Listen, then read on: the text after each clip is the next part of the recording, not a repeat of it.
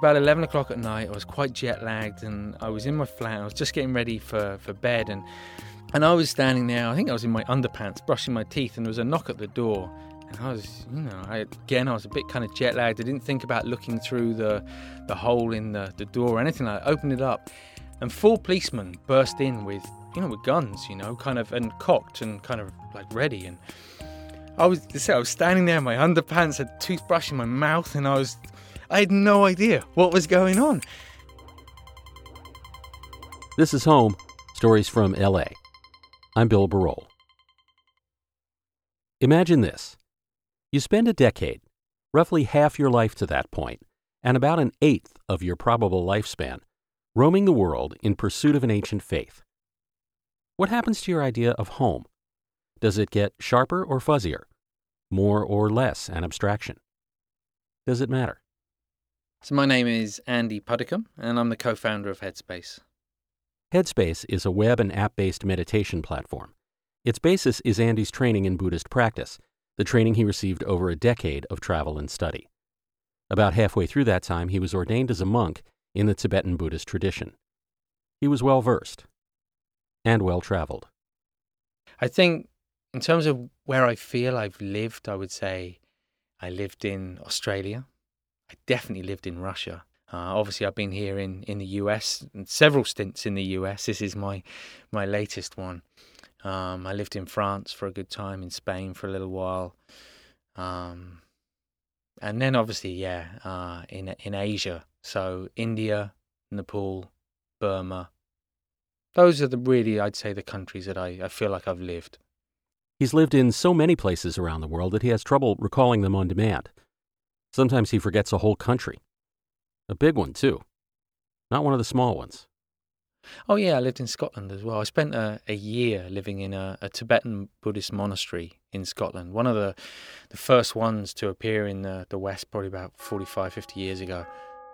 After our meeting, in all honesty, I'm still having trouble keeping the itinerary straight. I email Andy to ask if he can set it down for me conclusively, once and for all. And he does. 1990. Ski season, working in Val d'Isère, France. Followed by a summer season, working in Ibiza, Spain. 1991 to 1993. Working in Florida, coaching sports to young children. 1993 to 1994. Sports science degree in the UK, although quitting after just 1 year to head to Asia. 1994. Leave UK for Asia monastic study. In order, India, Nepal, Thailand, Burma. 1996. Leave to Australia to study with Burmese teacher. 1997. Travel to Burma. 1998. Monastery in England in the Burmese Thai tradition. 1999. Back to Asia, India specifically, to be ordained in the Tibetan tradition.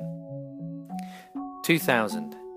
Leave to train with teacher in Russia, training between India and Russia for 2 years. 2002.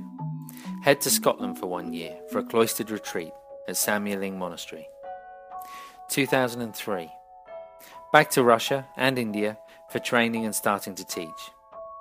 2004. Return to the UK. 2013. Leave for the US. I did the math. That's 11 countries, 8 of them during that decade of study. I try to imagine what that felt like. Picking up, moving on, crossing borders and time zones, swapping one whole country, one national identity for another, on the average of once every 15 months. For 10 years. I was unsettled in my 20s too, but for me that meant bribing some friends with pizza and beer to help me move from one New York walk-up to another. Which was, I think it's fair to say, much more the norm for young adults starting their lives in Western countries. Andy's decade on the road was unusual in that context, but it sat nicely within one of the ancient precepts of Buddhism. If you look back at those very early texts, in fact, there's a lot of encouragement, although monasteries inevitably developed. It always kind of tends to happen, large communities come together and they become these focal points. Early monastics were actually encouraged to move on, they were encouraged to not stay. I don't remember the exact terminology or phrase that was used, but it was kind of not to lay their head in one place for more than a couple of days at a time. And there was that sense of kind of always moving. And I think home was more about perhaps a quality of mind rather than a physical place. Still, even if home is a state of mind or a quality of mind, as Andy puts it, we're humans. We geolocate. It's one of the things we do. And no matter how enlightened we may be, the urge to turn our faces toward home is deep and primitive and real. You can call that a spiritual thing, and Andy's story is certainly one grounded in a spiritual quest. But the story I want to tell about his story isn't spiritual. At least, I don't think it is. Maybe that's getting tangled up in semantics. Anyway, the story I want to tell is about purposefully unraveling and reknitting the connections we have to the places we live, and then doing it again, and again, and again. So I ask Andy, in that decade of tramping the world, which places felt more like home, and which less so, and why?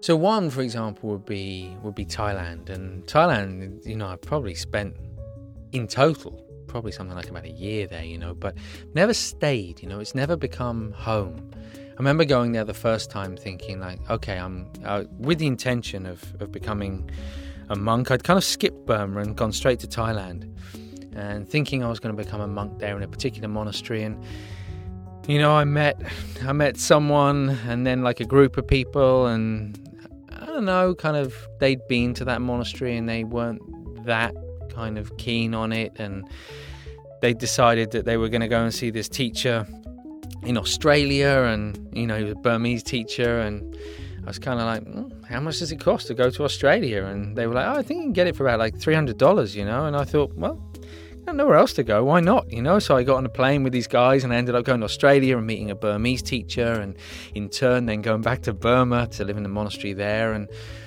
again, I was convinced when I set out from London. I went to the Himalayas first, but I was pretty sure that I was going to end up living in Thailand. And it just never came to be. And my sister ended up moving there, and she lived there for about 5 years, and still kind of I didn't end up living in Thailand. So it was one of these places that I kind of fell in love with, but it was never home.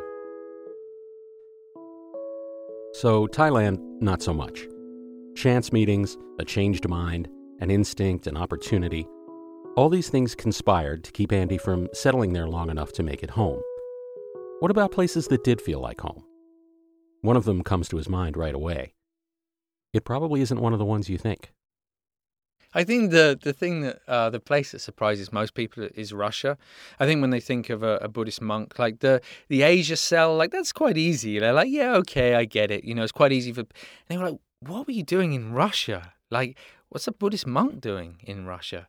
And yet he came to feel very much at home there, and very quickly. Yeah, and I have no rational way of explaining it, other than I think it was a really profound sounds too heavy a word, but it was a really meaningful kind of part of my life, and I think something very significant kind of happened there. I went there primarily because there was a teacher who I wanted to train with, and his time there didn't start auspiciously. He landed in Moscow. And my visa had been filled in incorrectly, and it was one day out. And the guy pulled me aside and said, I'm sorry, you're going to have to fly back to London. And I was like, is there no way we can kind of sort this out? And he pulled me into a kind of a little booth, and, a number of guys kind of came in, and they were chatting in Russian. I had no idea what they were speaking about. I didn't speak Russian at the time. And eventually he said, okay, well, I think there's some arrangement we can come to. There's a special kind of fee for this, And I said, okay, how much is it? And he said, how much do you have on you? I said, well, I said, not so much. And he said, well, take out your wallet. And I got about $300 on me at the time. And he said, oh, okay, so the fee is $300. And they just took out a biro, like a pen, and just put a line through the date and put the new date. It wasn't even like an official kind of stamp or anything. And they were like, on your way. And I went straight to the apartment. And this was the first night in Russia. And it was just after there was a series of bombings in Russia in the late 90s, where entire apartment blocks in the center of Moscow had been kind of blown up. And at the time, the Russian government were blaming it on the Chechens. And there was a kind of a state of heightened tension. And I'd gone into this flat, and I didn't know this at the time, but apparently one of the babushkas, one of these old kind of Russian ladies who kind of are on the lookout downstairs, had seen me and reported that a foreigner had come, and because I was staying in not a foreign part of town, like it was just where the local people lived. And it was about 11 o'clock at night. I was quite jet lagged, and I was in my flat. I was just getting ready for bed, and the only thing I'd laid out was kind of my little kind of shrine that I carried with me wherever I went. It was kind of where I did my meditation and stuff. I'm going to interrupt Andy's story here because he's arrived at something that I think may be significant. It goes to the idea of ritual, of grounding ourselves in new places through a familiar practice. In my 20s, when I moved a lot, at least I thought I did before I met Andy, in my own 20s, my moving in ritual was to unpack and hook up my stereo first, before anything else. Then I'd slit the tape on the big square packing boxes that held my records, and I'd pick one to be the first one I played in my new home. Andy's ritual was to set up a place to meditate. The first thing I do whenever I arrived somewhere new was identify where I was going to sit.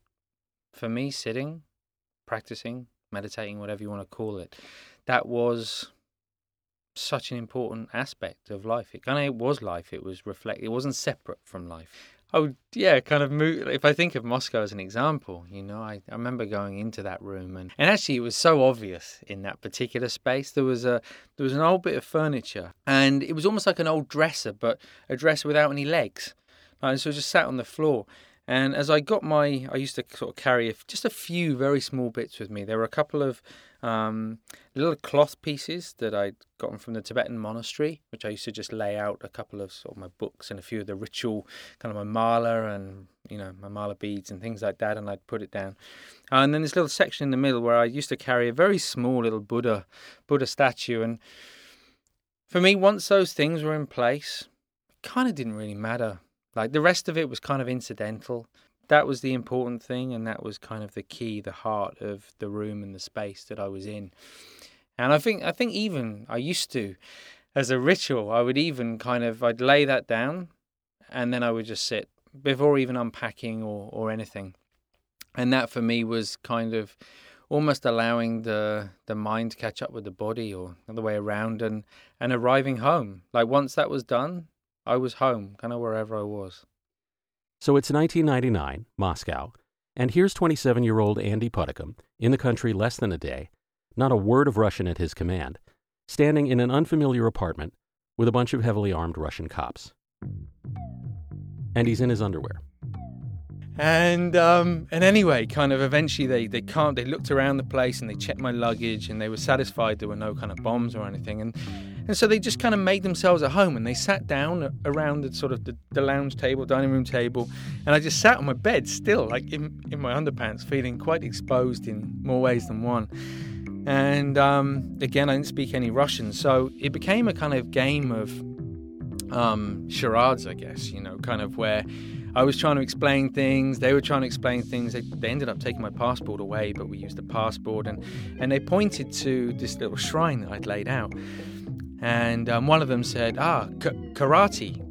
And again, this probably wasn't very bright in retrospect, but I was just happy that kind of we had a connection, So I was like, oh, yeah, karate. And so these guys were kind of, saying to me kind of like with their hands, gesturing, show us the karate. And I was like, no. Anyway, eventually they kind of relented, and they just walked out with my passport, and I think I got it back about a week later. Andy's an affable guy, and this is the kind of story you tell years later with an easy laugh. The thing is, though, even at the time, Russia, with all its inconveniences and dislocations, felt right to him. It felt like home. And his Buddhist training was a big part of the reason why. I think what really kind of fascinated me about it was that it was the unexpected. Meditation is learning to be okay with resting in uncertainty, kind of okay with unpredictability. And living in Russia, I never knew what to expect when I walked out the front door in the morning. Like, I felt like, when you have those stories that you share with your friends in the pub or whatever, I felt like every single day I saw something or witnessed something or was involved in something which was just kind of crazy in relation to the world in which I'd grown up in. So maybe that's a clue. There was a vividness to Andy's time in Russia, and palpable reminders everywhere he looked to be okay with uncertainty, to be at home in it. Good practice for a young guy just setting out on a life's work espousing meditation as a way toward achieving a calm, focused mind. Andy returned to the secular world in 2004, set up as a meditation practitioner in London, met an ex-ad man named Rich Pearson, and the two of them founded Headspace in 2010. The company's tech-based approach to the ancient techniques of meditation caught on quickly, and Headspace grew. 3 years later, Andy was on the move again, this time to America. Rich came too, and Andy's wife Lucinda, and the company with them. And Andy put down more than professional roots in Los Angeles. His son, Harley, was born here. Right now we're sat in Venice Beach, which has become a bit of a hub for the tech community. So Google and a number of other companies, Snapchat, have moved in here recently. And we're very small in that space, but it's an amazing place, Venice Beach. It's, I guess, as a Brit, Venice Beach really, and Santa Monica as well, they really kind of capture that idea of California that we grow up with in England.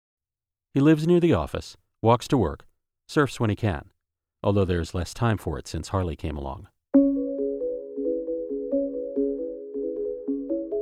Andy had grown up, like a lot of British kids, with an idea of what life in California was like, an idea formed largely via pop culture, TV specifically. Okay, let's be honest, Baywatch. Once here, he set about untangling the legend from the reality. As I say, I'd grown up watching, like anyone, grown up watching those shows that were set in Southern California in particular. So I guess that was the impression that I had. And honestly, I'm not sure it's that dissimilar, It was a life of kind of perpetual sunshine and blue skies and palm trees and oceans. And that's my experience of it now, Of course, it's more than that, but it's this idea of outdoor living, which I think when you grow up in the UK can be quite an alien thing. Of course, if you're up for kind of donning the waterproofs every weekend and going out kind of hiking and mountain biking and stuff, that's all available there. And the landscape, the countryside's incredible in the UK. But it's really cold and it's really wet. And maybe I'm just, I don't know. I like the warm weather, and to be able to be here and just the access to everything, to be able to, as I say, to walk to the beach and go surfing, to be able to travel 10 minutes in the car and go hiking or mountain biking. It feels like it's like we're immersed in nature here, and I walk out the front door and I feel like I'm in nature. I don't feel like I'm looking at it, or I feel like I'm in it. And it's a really beautiful feeling. So there it was again, something vivid, something visceral. Nature, the land, the sky, water. And as he'd found in Russia, an intensity of experience. Some of it was good, like when his son was born. Yeah, I mean, it's everything I anticipated, and yet there are so many things I think I hadn't expected. I think it's very difficult to put into words, actually. That the experience of coming home from the hospital with a child, and there is a sense of coming home. I think it felt stronger than I'd experienced it before. Like it was home, not so much for me, it was home for our child, and it was home for us as a family. So I think that feeling of collective was a little stronger. So less that this is my home, it was like this is our home. And it felt very similar to the experience of sitting in a monastery and feeling perhaps that wider collective sense of consciousness. This is our home, as in everybody, everyone, every kind of sentient being, kind of this is our shared experience, to on a smaller kind of scale, like this is our home as a family. And some of that intensity he found here, well, it wasn't the kind you'd wish for. Really, we'd only been here kind of, six weeks maybe when I found out I had testicular cancer. And that, I think the intensity of that experience, I think that did heighten that sense of being home. It could very easily have gone the other way, kind of. I'm sure for some people it might have felt like I'm so far away from home. And I think because I was with my wife, she's incredibly supportive, and we're a team, kind of. Sounds cliche, sounds corny, but it's true, and I didn't feel that absence of home. If anything, I suddenly found myself in a community of people.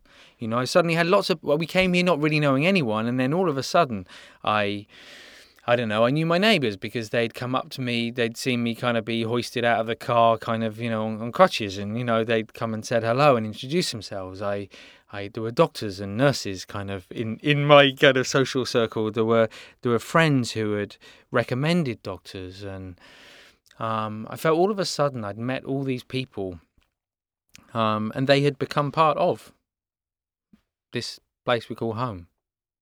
He underwent treatment, by the way, and he's doing fine. He's 43 now, a father, a husband, an entrepreneur. Headspace recently raised a bunch of venture capital and has ambitious plans to become a full-scale wellness platform. And he's a Californian. For now. I have no idea. It's the truth. I actually feel, I think, not for the first time, but I feel more okay with not knowing now than in any other place. I love it here. I think I'd miss it if I moved. But equally, kind of okay if we move as well.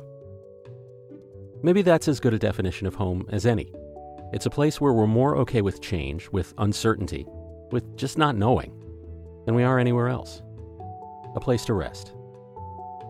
Unless home isn't a place at all. For all Andy's traveling, for all the pushpins that he could stick in a map, physical locations, streets and buildings, mountains and rivers, he's still a Buddhist after all. Before I go, I ask him what, if anything, he knows about place that the young man who took off at 22 for a decade of self-discovery didn't know. This idea of home being not necessarily a quality of mind, because a quality of mind suggests maybe it could be fleeting. I take it a step further than that, and I'd say like the essence of mind. So we spend a lot of time kind of caught up in our thoughts, the busyness of the mind. And I think very often we're searching for a place in our mind of stillness, peace, quietness, clarity, whatever you want to kind of call it. We're always searching for this place, and yet the more we kind of search, the more noise we create, and the further away we move from it. And my own experience has been when I have not only stilled the body for long enough, but when I stilled the mind for long enough, when these thoughts subside, there is an ever-present place. We can call it home, we can call it, there's all kinds of words for it in the world, but there is this place where we are no longer disconnected from the world around us. We feel a sense of connectivity, of oneness, of being present, not as an individual in the world, but as something kind of bigger than that. And for me, that's the home that travels with us wherever we go in the world. It goes beyond kind of us as individuals and even our relationships with others. It transcends all those things. There is this ever-present, again, sort of stillness or clarity that I would describe as home.